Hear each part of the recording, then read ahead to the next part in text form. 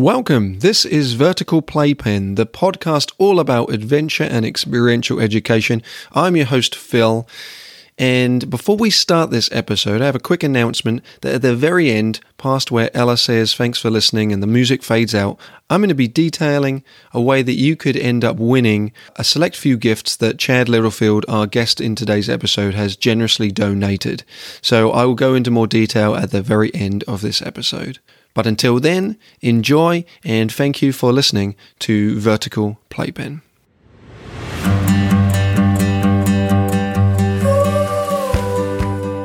Hey everyone, and welcome to VPP, Vertical Playpen.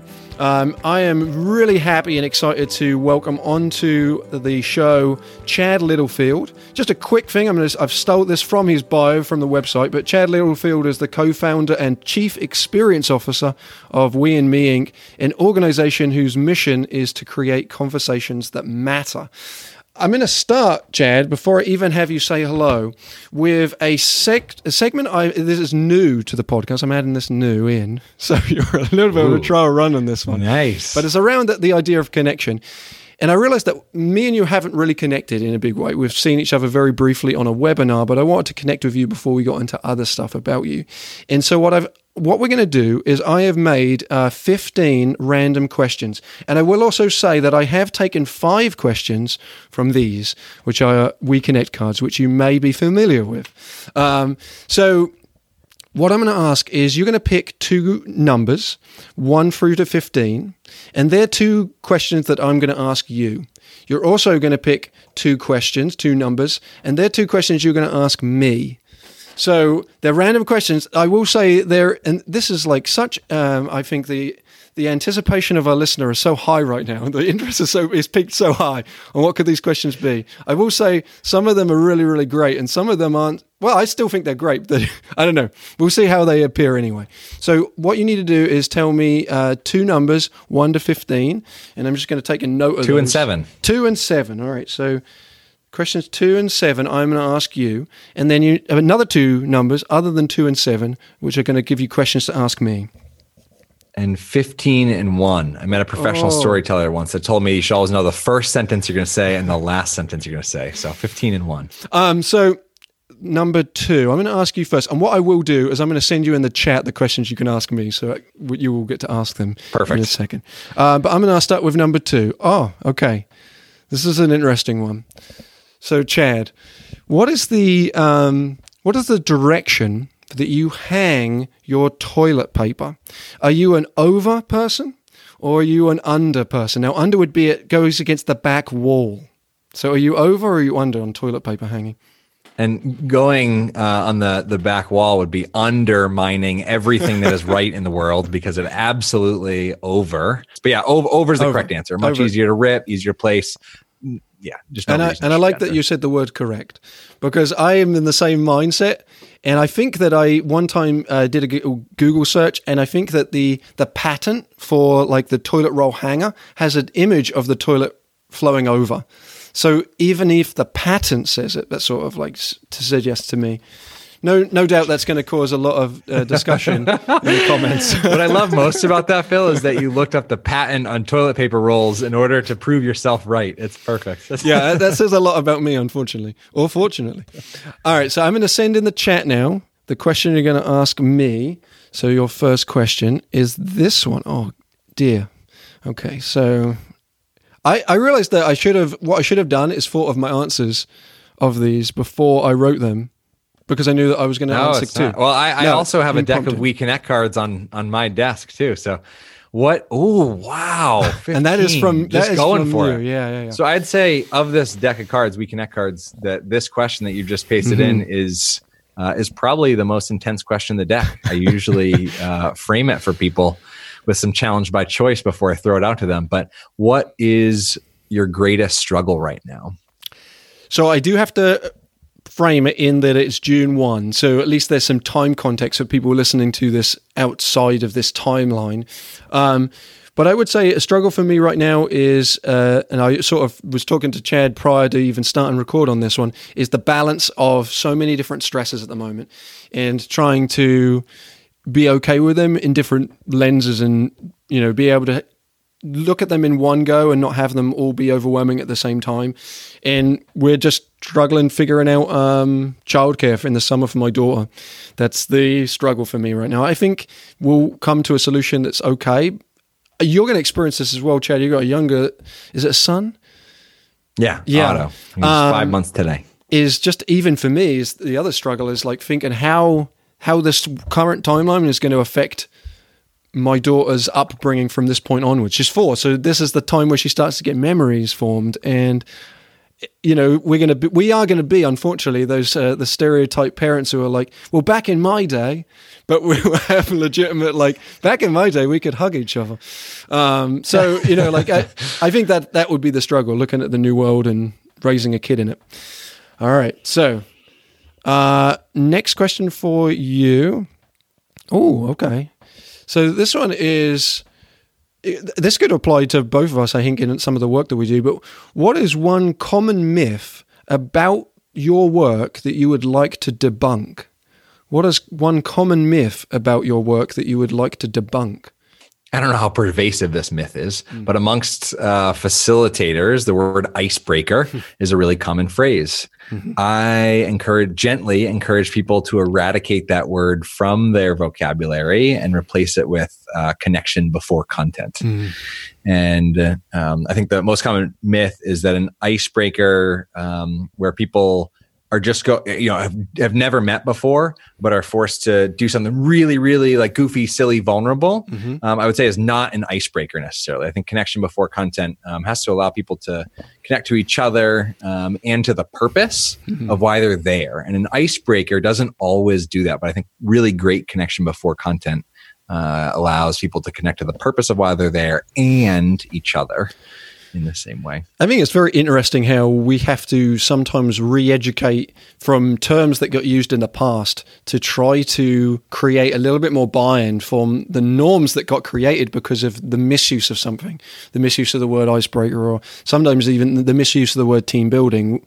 We tend to use team development, use it in a different frame, or say, let's define what team building is other than team development or other than team bonding, if you think about it in sort of 3 buckets, because of the misuse of the term in different avenues that have created this like eye roll.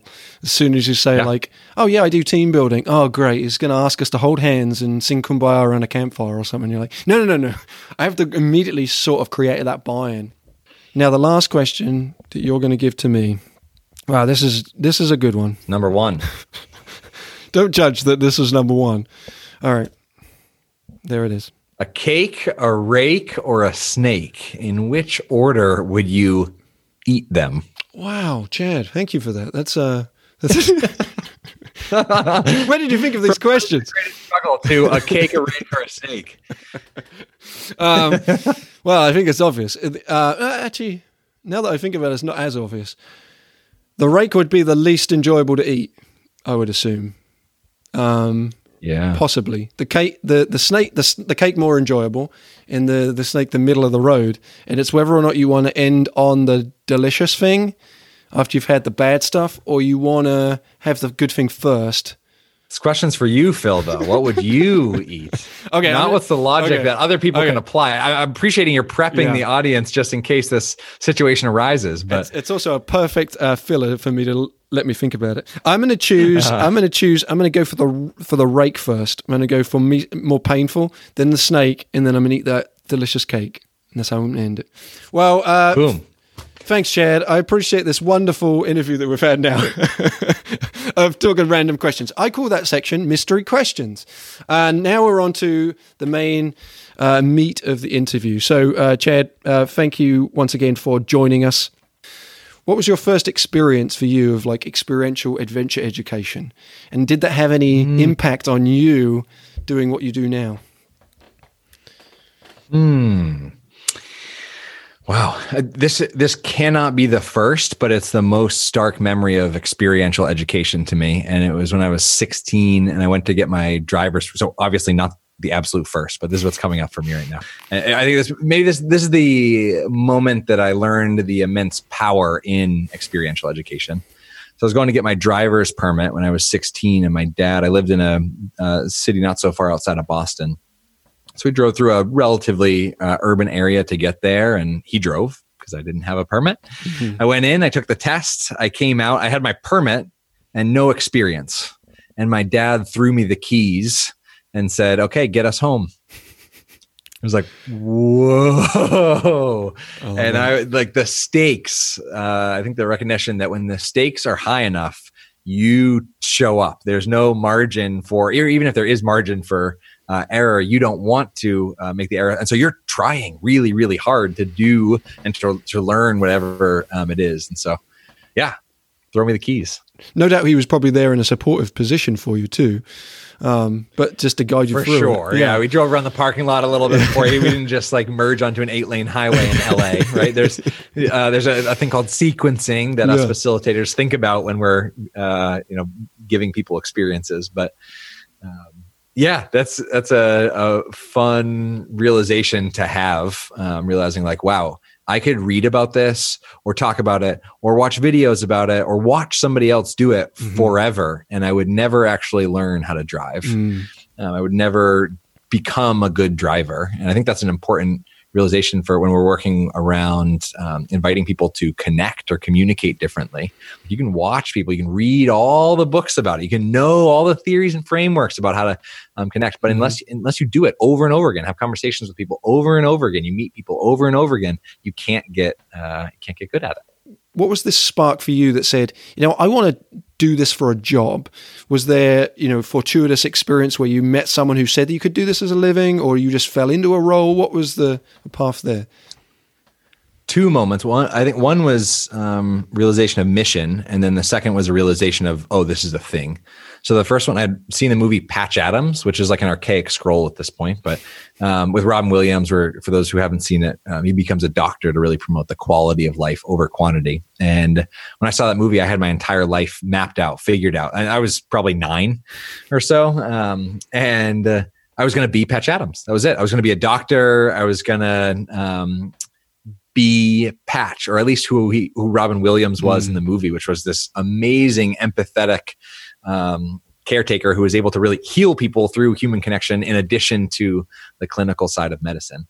Then I took a chemistry class in college and was like, oh, okay, this is not going to work so well. And so, had a little bit of a life crisis, crying on the dorm room bed, like, oh my gosh, so my plan is falling apart. But what I realized was I wanted to I wanted to connect people. I didn't so much care about going to school for 12 years to hold a scalpel. And so I found myself into psychology and interpersonal psychology. And I met 2 people, one named Rod Lee, and the other who's actually now the co-founder of my business in college, named Will Wise. And I met Will Wise in a dialogue facilitation course where I was being trained to facilitate conversations about really soft, fluffy topics like race, gender, long-term conflict, politics, religion, with a group of strangers for 90 minutes with the sole purpose of connecting and understanding the other and skipping past headlines. And so anyway, I was in that dialogue facilitation class, loving it, just learning the power of conversation about anything, right? About any topic, the power of really good conversation.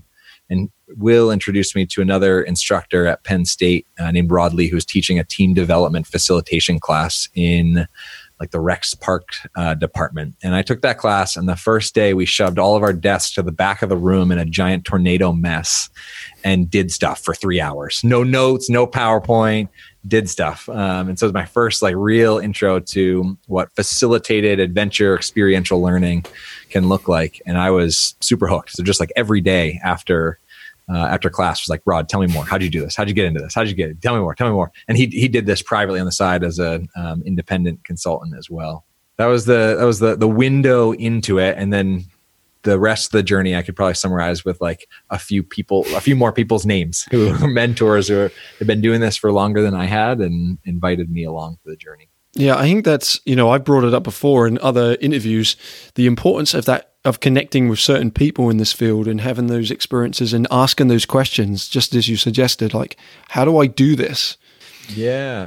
Feel free to bug us with also the two mindsets at play that I think made a big difference. One is having a contributor mindset rather than a consumer mindset. So I think even as if you're coming up as a student looking for a mentor, if you're coming to just take, that's very felt by the mentor. Whereas, so I have lots of people that come up after I give a keynote to 3,000 people, say, that was really awesome. How do you do what you do?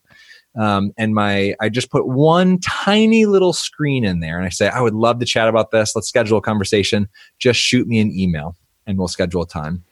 Less than 2% of people actually follow up and send the email, but the people that do have become interns for me, have actually, the people who actually follow up, that's the first threshold of like a job interview of like, you are a contributor enough that you're not looking to just take, that you're actually going to be on top of your game in that way. And then I guess the second piece is a quote from Elizabeth Gilbert that I really love.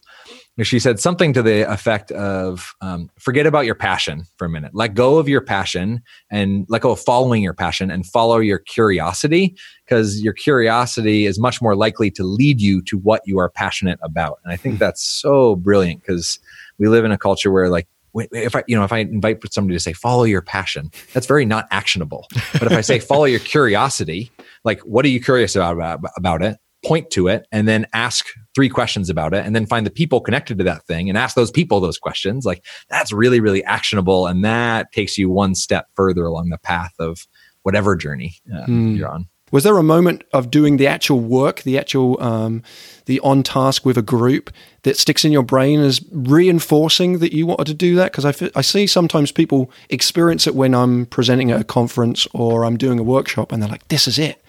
But they haven't actually experienced doing it. Was there a moment that formed that in your brain of like, this is truly what I want to do, and I'm actually good at it too? Yeah. 2.3 moments. So that the 0.3 was right before a half-day corporate team building program.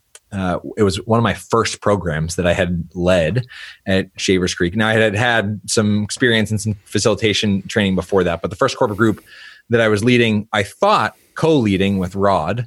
And right before, Rod metaphorically threw me the keys and said, get us home. And said, you're fly solo, go run the group yourself. And I felt totally underprepared. And so that was the 0.3. That experience. But the end, 3 hours later, when everybody came up and said, this was so awesome. I had conversations with colleagues that I'd worked with for 5 years that I never had. I worked right across the office from them and had no idea, blank. Their ability to sort through some communication frustrations that had been plaguing them for over a year, that they could actually just sit down, talk through right there in that moment. And that for me was the light bulb of like, aha, like connection actually can heal people. I still can be Patch Adams. I'm not going to use a scalpel to heal people through that connection and conversation. And then the second big moment was the shift. So that was realizing I want to keep facilitating, but I still don't know exactly what that means in terms of a career. The second big shift was I was facilitating a week-long adventure programming for Penn State. That was summer programming for teenagers. We go rock climbing one day and mountain biking the next and canoeing the next. But the first half day was team building, get to know each other with these 12 students. You get 12 people between the ages of 13 and 18 together in conversation. Unfacilitated, it looks pretty awkward. It's like, what do I do with my hands? Kind of standing, like figuring out what to talk about. Where are you from? What do you like? Right? It looks a little bit awkward. And so I asked myself in that moment, what could I just stick in between those two people and make that go much better? And I went home that night and designed the very, very early prototype of We Connect cards, which was a very crappy, lousy deck of questions that I had just come up with in a Google Doc and printed out in really cruddy version to try out the next day. And I probably took me 12 hours to just get an initial set that I was happy with and proud to share. And I felt like it was 2 minutes. That 12 hours went by and that was like, I was in a complete flow state. And now I realized, not only do I want to facilitate, but I also want to build and create and design experiences for people and turn that into a living. So that idea, I was just aiming to solve a problem, but that now became a company that feeds my family and a handful of other families, right? Oh, absolutely. And Cool. what you've done is you've found a need, and it was a need that you had as well, as much as they were having it, you were having it. Like, how do I help facilitate this? And then created a tool that helped it. And I think that's the same, with us, with Ubuntu. That's that same concept of just creating something as a medium to be able to then have that connection formed. So you started to reference the work you do now. Describe that in a little bit more detail. What is your role as the Chief Experience Officer? Yeah. So really simply, I help make connection easy for people. So a little bit of background. So if you go to weand.me, which is our website or domain, you can see lots more context if you're curious. But it's we're an intentionally small company. In fact, and this might be really useful if you're considering a career in this world, differentiating between a business and a practice. Right? Or a practice, if you are going to get a surgery because you need your knee replaced, you don't want the surgeon to call her assistant and say, hey, I'm going to be sick. Can you just fill in for me and do the surgery? Right? You want the surgeon, you want the expert to do that. And so that's a practice, right? A dentist has a practice. They're not, whereas a business or an organization or a nonprofit operates fundamentally differently. And so we're intentionally a slightly unscalable operation in terms of it's me and Will doing the majority of speaking, facilitating, consulting, working with groups. And I'm primarily, right now anyway, working with universities and orientation programs and helping design really connecting, meaningful experiences that increase retention and help students be successful and thrive when they get into school. And Will is primarily working with a corporate audience, helping sort out communication errors, making connection easy there, building connection into the fabric of the culture so that communication goes easier, trust increases, etc. And so on the service side, it's a practice, right? It's me and Will. On the business side, we were unsatisfied with the unscalability of that, and so the tools that we created are being used in 80 countries around the world. That's similar to the way that Ubuntu cards have exploded and are being used everywhere. And that is a joy. And every tool that we put out, whatever it is, it's designed to make connection easy. Mm-hmm. And so, actually the first real deck that we designed and printed was called We Discover Cards. There's still like a few legacy decks available on our website, but within the next couple of weeks, they'll be out of commission because it's an awesome deck. It's like a 1/25th of the world map. You can do what you do like in a Zoom activity with the world map, and play with geography. And there are a bunch of fun exercises. I thought they were really cool as a facilitator. They were too hard for the world to use. They were too hard for a non-facilitator to use. And so we intentionally create tools that a facilitator could use and get an immense amount of value out of, but so could a random teacher in a school district. So could a random middle manager in a company, et cetera. So just bring everything back to like making connection easy for people. What would be, in the WeConnect cards, what would be something, a piece of advice or a way that you use them that you think when you see other people use it, they don't utilize in the best way or don't get it to its maximum? Is there something in there that you think, if only they did this, they would enhance their ability to use it? Oh, such a good question. Such a good question.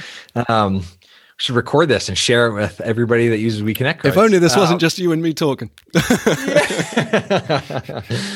So two things. One, a framework that's old hat for most adventure experiential facilitators, challenge by choice. But the way that I frame that with questions is by reminding people that the best, most neat, cool feature about questions is that no matter how deep or how shallow the question is, human beings have 100% autonomy and choice in how they answer that question.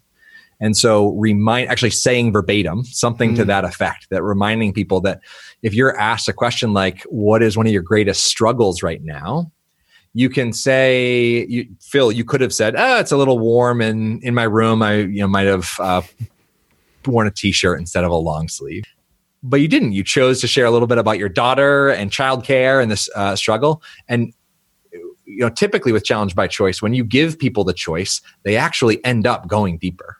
So by reminding people that they don't have to go deep or answer with this level of authenticity or vulnerability, it ends up happening anyway, actually, even more so maybe. So that'll be the first one, just reminding people that you have choice over questions. So don't feel, cornered or pressured in any way by any question that's ever asked. And that's specifically in the context if they were being used in a question swap, where everybody's got a card and there's, in a group of 100, there's 50 conversations happening in pairs right now that you're not moderating or facilitating in any way, or you're not going around a circle. So that's the first one.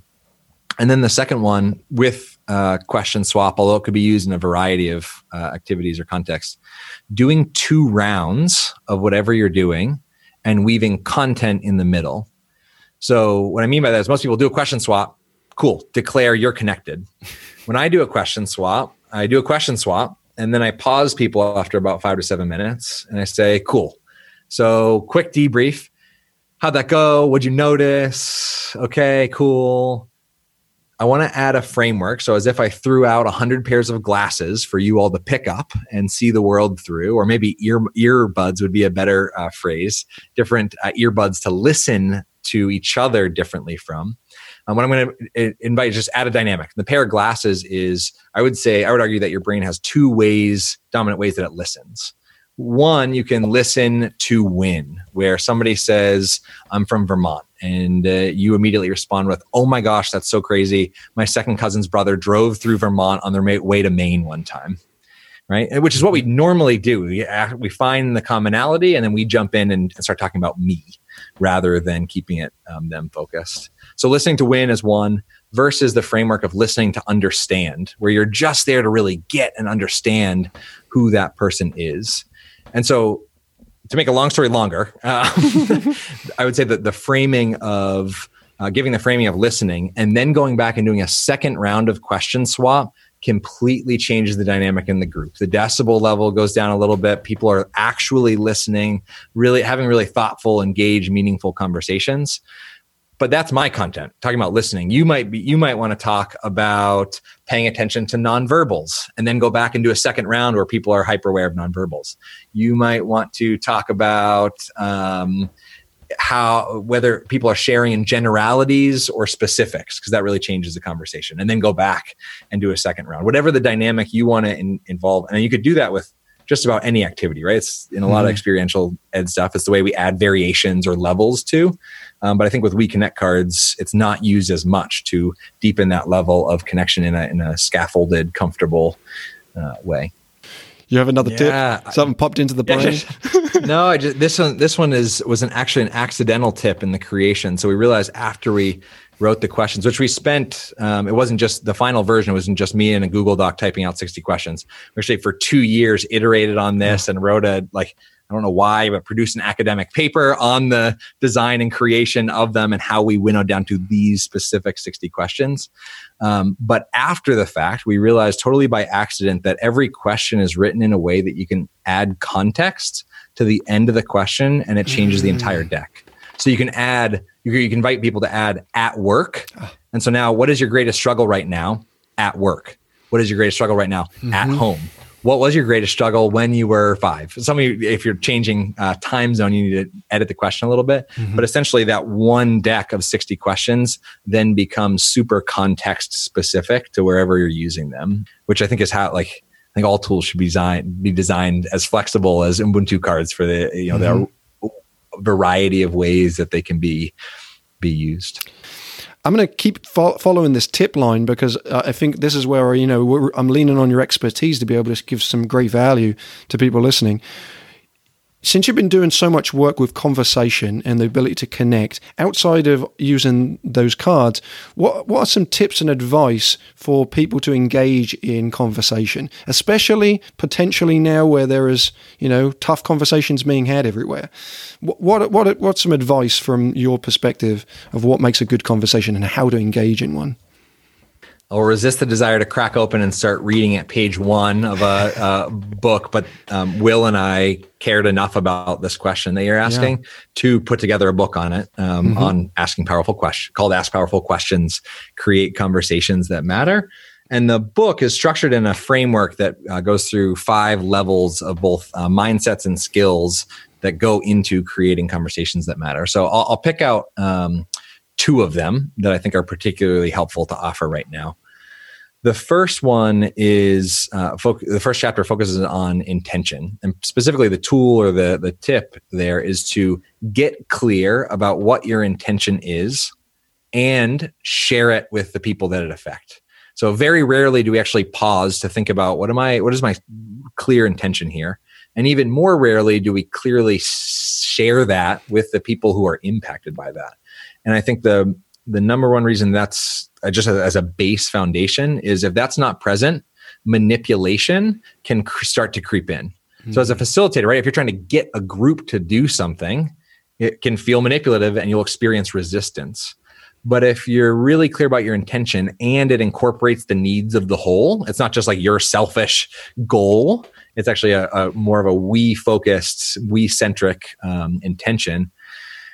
When you share that with the group, they get to choose to jump on board. And so in conversation, I had a mentor named Jeff, or still have a mentor named Jeff Hayes. And he said to my wife and I actually at dinner one time that right before we got married, his invitation was if we ever found ourselves in a tough conversation where we weren't agreeing, where there was some conflict happening, he invited us to actually sit on the same side of the table, literally, and in conversation. So we've been at restaurants, gotten up out of the booth and sat on the same side of the booth to have a hard conversation as a physical symbol that we're actually, even though we're like not agreeing on this one little thing, our overarching encompassing intention to love each other and communicate kindly and live a wonderful life together. That intention doesn't change if we disagree about where we should go for dinner or how we should discipline Otto when he's older, right? Like that doesn't shift. And so sitting on the same side is important. And so that, that's one, being clear about intention. Mm-hmm. And after when we wrote the second version and released it just recently, dug into the word intention a little bit more, and the Latin root actually means to stretch or stretching. And I love that because I think about a really good intention as you're crafting it either in your head or on paper. A really good intention is like a rubber band or an elastic that stretches over the needs of the whole and pulls people together. I think if the elastic or the rubber band only stretches over 5 out of the 7 people in the group, you can plan on resistance from the 2 people that it didn't encompass or who weren't on board with that intention. So that's a starting point. It doesn't matter what you're talking about, where you're going. If you don't have that, like you're just going to start wandering down a path that all people aren't on board with. The second one, I would jump up to the 3rd level in this Ask Powerful Questions pyramid that the book's structured in, and which is openness. And that has 2 meanings. The first the first meaning of openness is actually going into it with an open mind. One of my favorite quotes is by Alan Alda, and it's listening is being able to be changed by the other person. And so when you're having a difficult conversation, if you are not open to being changed, as a human being changed, as a perspective being changed, as an opinion or a platform or a planted flag, right? So when we talk about people being polarized or having very polarizing views, very rarely are we listening in a way that we're willing to be changed by the other person. We are actually listening to be right. We're listening to win. That's one angle of openness, entering the conversation, willing to be changed, just acknowledging the fact that it's possible that you don't know everything and that somebody else might know something that you don't. You don't have to agree with them. You don't even have to leave the conversation agreeing with them. But if you leave willing to add a new perspective to your repertoire of perspectives, I think that's really, really magical. And then the other very tactical meaning of openness is literally asking open-ended questions. If you pay attention, well, actually, I live in Pittsburgh, Pennsylvania now, but I used to live in Asheville, North Carolina. And when I moved there, before coronavirus, my extroverted way of kind of adapting into the culture was I had over 400 one-to-one coffee meetings with people around Asheville. And I noticed about 100 one-to-ones in, 100 coffee conversations in, that if I didn't ask a question, almost no questions would be asked. We'd have a conversation without questions. Wow. But as kids between the age of 2 and 5 ask roughly 300 questions a day, right? Adults ask on average 6 to 12 questions per day. And I'm assuming some of those are like, what's for dinner and where are we going next, right? There's some really basic questions. So the other meaning of openness is asking open-ended questions. And by far the best facilitator questions or open-ended questions in general tend to begin with how or what, those two words. I would take the word why, and actually we invite people to take the word why and just cut it out of their vocabulary if their goal is to build a relationship of trust with somebody else, right? If they want to like fact find or put somebody on the defensive or have somebody justify something, then why questions are perfect for that. But if you're trying to build rapport in this relationship of trust, asking questions that begin with how or what, not why, is a really powerful tool that also is, for me, like the tactical, actionable check to keep you open-minded to ask questions. Because when we say, when somebody shows up late and we say, why were you late? Well, that person was probably already thinking about on their way there why they were late. So they've got a reason, a just because ready to go.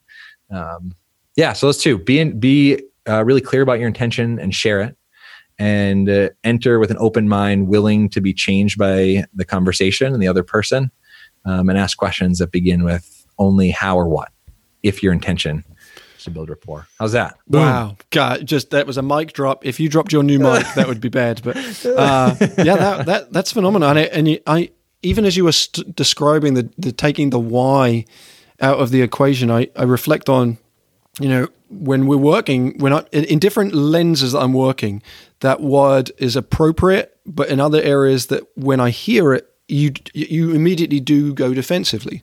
You're trying to immediately prove, well, like, why did you do that? Okay, well, now I'm like, oh, this person is saying it because they don't think I should have done it. There's this context that they add in, fill in the middle gaps of like, well, they're asking this because of all these reasons, and now I'm going to immediately go defensively, rather than thinking it differently and taking that word out and changing that dynamic. I like that a lot. So, Chad, tell me, what are you working on right now? What is something you're excited and is new for you? It doesn't have to be because of the time we're in, but what is for you exciting in the world of Chad Littlefield? Yeah, an immense amount of things, actually. One of them I'm debating whether to share or not, because it's a new card deck that I'm pretty pumped about. But I'm going to, because a great idea doesn't care who it belongs to. It just needs to be accessed in the world. So when we discovered We Connect cards, you could add context to the end, like add at work, and it changes the whole deck. That was really exciting because it was like, whoa, we created one deck, but it's actually like 50 decks that can just be edited in that way with one simple instruction or guideline.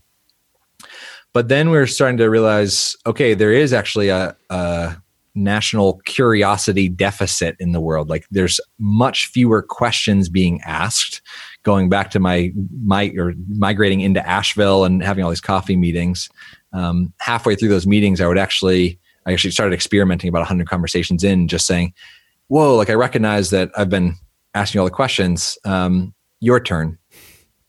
And I would just leave a pause, and you could see their brain completely shift, because the part of our brain that is curious and has to like be interested and ask questions about somebody else is different than the part that tries to look good and speak in sentences that sound beautiful and whatever. And so when we're in that question place, it's a flip of mind. So anyway, we wanted to create a tool that makes asking questions really easy, but be completely content unspecific. So we're working on a deck right now that's a complete the question. So you could do a question swap, for example, but it would be like, what is one of your favorite stories about? And then there'd be a blank on the card. And so as you're live meeting with people, or you're giving those cards to a group, they're filling it in with their curiosity. So kind of put your curiosity in the blank. And I'm excited about that because I think it has the potential to be used in a really applied way too, of a group, a company or organization might be wanting to solve a problem, a really complex problem. Einstein once said, like he would spend 55 minutes coming up with questions, asking questions about the problem, and 5 minutes coming up with the solution. And so it'd be a deck that would allow people to question storm rather than just brainstorm, etc. So in development right now. So I'm excited about that. And then I'm also excited. I'm really enjoying adapting experiential ed into a remote environment. And, Zoom and any of these platforms that we're on are literally a 2D environment as we're talking right now, right? Like you're on a 2D laptop screen. You're only a couple millimeters thick right now, Phil. That's very generous. Yeah. but our the work that you do and the work that I do has the ability to make Zoom and this remote connection to actually add depth and turn it into, I don't know if it's 3D, but 2.9D or something. Add depth that really increases connection, because even when we're not worried about staying at home and spreading a virus, remote work and remote connections not going away at all. And for way too many years, we did it really, really poorly. And so it was like the world's little wake up of like, hey, you don't need to get on a plane and spend $800 to connect with somebody. There are really great experiential, engaging ways that you can do it that doesn't include just sitting on gallery view in your little Zoom bubble, staying there. So yeah, excited about both those things. Yeah. Oh, that's exciting. And that's what How about you? Like, for me, yeah. What are you asking? What's the question? Yeah. Can I turn that question back on you? What are we working on? So, I think that's that same thing for us. Our world in the challenge course industry is changed if you take it in that specifics. I think that we're going to have to be adapting to the way that we operate those kind of worlds. We're in deep conversations about, the need for masks and disinfection of gear and all that kind of stuff that, we wouldn't have had to think of before. But I think the connection piece is something that at High Five we've always, our motto is connect, empower, lead, be the example. So there's always been that tenet, and you mentioned it before, connection before content, as like classic experiential education idea. And we're excited in what we can do about exactly that same world. We're focusing a little bit more on the schools because of, they're all prepping for what school going to look like in the future. Are they going to be in these cohorts of kids that are all going to be in the same group for every single class, and the teacher's going to rotate? Are they doing 2 days on, 2 days off? Like that world. And I think that a lot of teachers are focused on that at the moment, and what they're needing help on is how are they actually going to interact and engage their students when they do have to start. So I think for us, we're looking at trying to become a resource for schools and the way that they can try to connect and the teachers can connect and broaden it to parents and administrators, because I think I'm experiencing it, and a lot of parents are experiencing it, trying to educate their kids at home and what that world looks like. And so I think that we're poised to be able to assist in that, and it's up to us as experts in the field to jump in and do that and not be resistant. And I think that to your point, like we've been touched enough by this experience of being virtual that I do think that there are going to be more people working from home. There are going to be more people engaging at home in using these mediums, and so we can't be resistant to it. We have to push on. For ages, I found this, and you probably experienced this too, but for ages it was convolute. We were a pseudo-education that were fighting to get recognition in the field and just say, listen, what we do is important to everyone. When we would get brought into schools and it would be just in the phys ed department, they'd throw adventure programming in there and say, all right, not only do they now have to teach you basketball skills, but they have to teach you how to be good human beings. So like the just putting so much pressure and realizing that what we offer is a unique lens that really can solve a lot of or meet some of the needs that people have at the moment. And I'm excited because I have thought for a long time about legitimacy in our field. This is an interesting question that I'm going to go off on a tangent and throw back to you. Mm-hmm. How do we, as people who do this for a career, what steps should we be taking? What should the future be taking to make us more legitimate? Yeah, I think the where the buck stops is impact. The best possible marketing for an awesome product or service is it being awesome, right? So if we're leading, say, I don't know I have no idea what the stats are, but say there are 3 million experiential ed programs that happen in the United States every year, for example. I have no idea what that number is within even the million degree of accuracy there. But let's just say 1 million or 3 million programs happen. If 298 million of them are phenomenal, fantastic experiences that leave people changed, that people are energized, that they gain value from, then we're not pseudo education anymore. then it's like, if the impact is clear there, then we're not. I don't think that's happening. I think that I don't know what the numbers here are either, but I know that I've participated in experiences and facilitated experiences myself that were subpar, that left people like, I don't know that was what it was. Like, so, right. If I lead a like I just actually, before we started recording, led a 2-hour virtual training for North Dakota State University to empower a bunch of student leaders to lead these virtual connection programs as students are orienting virtually into school. I think I did a pretty good job, but I have no doubt that there was some people in that group that had some feedback and would have changed some things and would have done things a little bit differently. And so when they go into work 10, 15 years from now, and they're at a corporate group at High Five, and they've experienced a session with Chad way back in 2020, right? I am actually influencing your job, Phil, right? When they turn up at High Five for a program, or their kids go to a school program at High Five, whatever it is. And so it all feeds off of each other, that reputation and impact. That's the biggest one. I think the other one is there's so much magic in like tradition and the way that things were once done.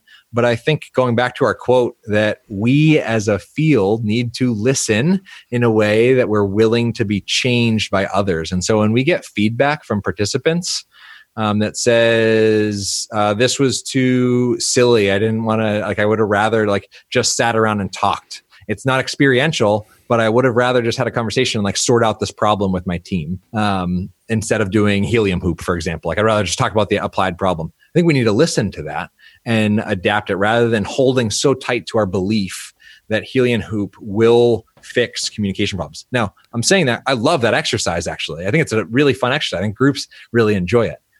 I don't think it gets, even in an application focused debrief, I don't think it can get as deeply applied as just talking about that issue really transparently and having that facilitated. And so that was a shift for me, because I held really tightly, and I thought anybody who gives a straight lecture or who just talks is cutting people short of education. And like, wait, I'm not listening in a way that's being willing to be changed by people's feedback or experience. So yeah, I'm trying to enter the world more openly and really take that in and shift my programming. One of the results for me, actually, is, for those considering working in this world too, is at the beginning of my facilitator journey, I had a very big facilitator bag. I still have it.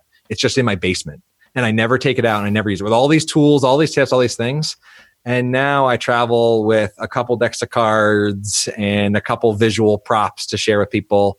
And I don't use any PowerPoint. And so if I have content that I'm sharing, I just print it out on a sign real big and bring that with me. And that's it. Just like a handful of things. And so I've gotten more simple rather than increasing our gadgets. I think decrease our gadgets and increase our purpose is a useful framework to follow.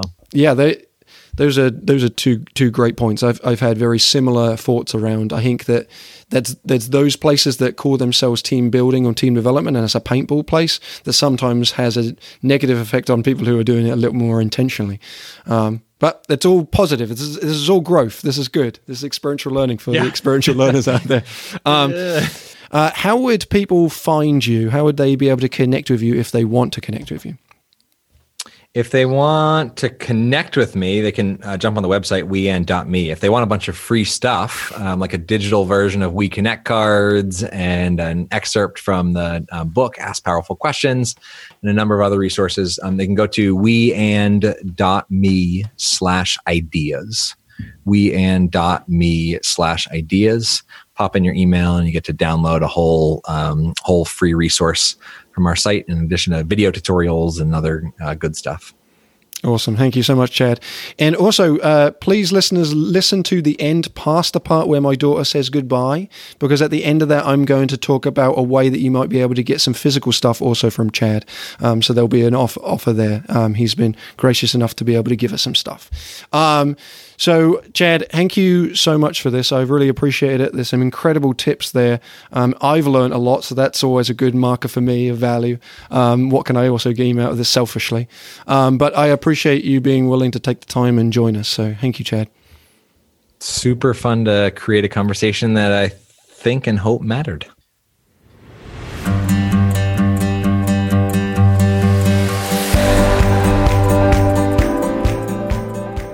Thanks for listening to Vertical Playpen. And then what about thanks for listening to High Fives podcast? Can you do it? Okay, try. Thanks for giving Article Pasta Guy.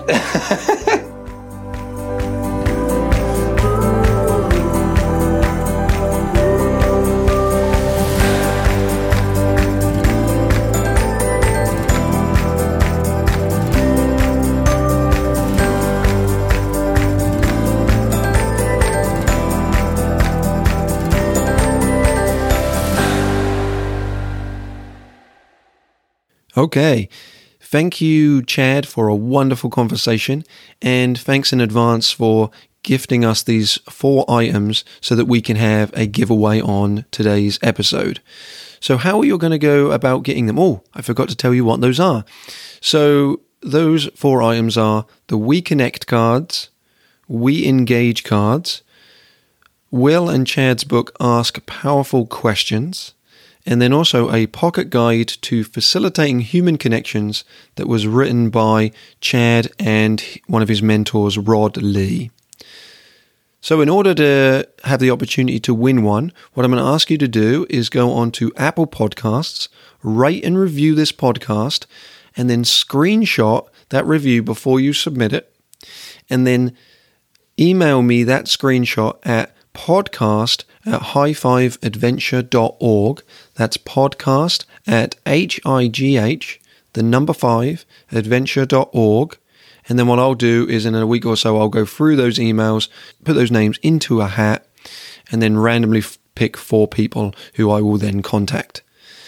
So thanks in advance for the reviews. I look forward to reading them. Thank you so much. That really does help us out. So see you in 2 weeks for our next episode. Thank you again for listening to Vertical Playpen, and stay safe out there.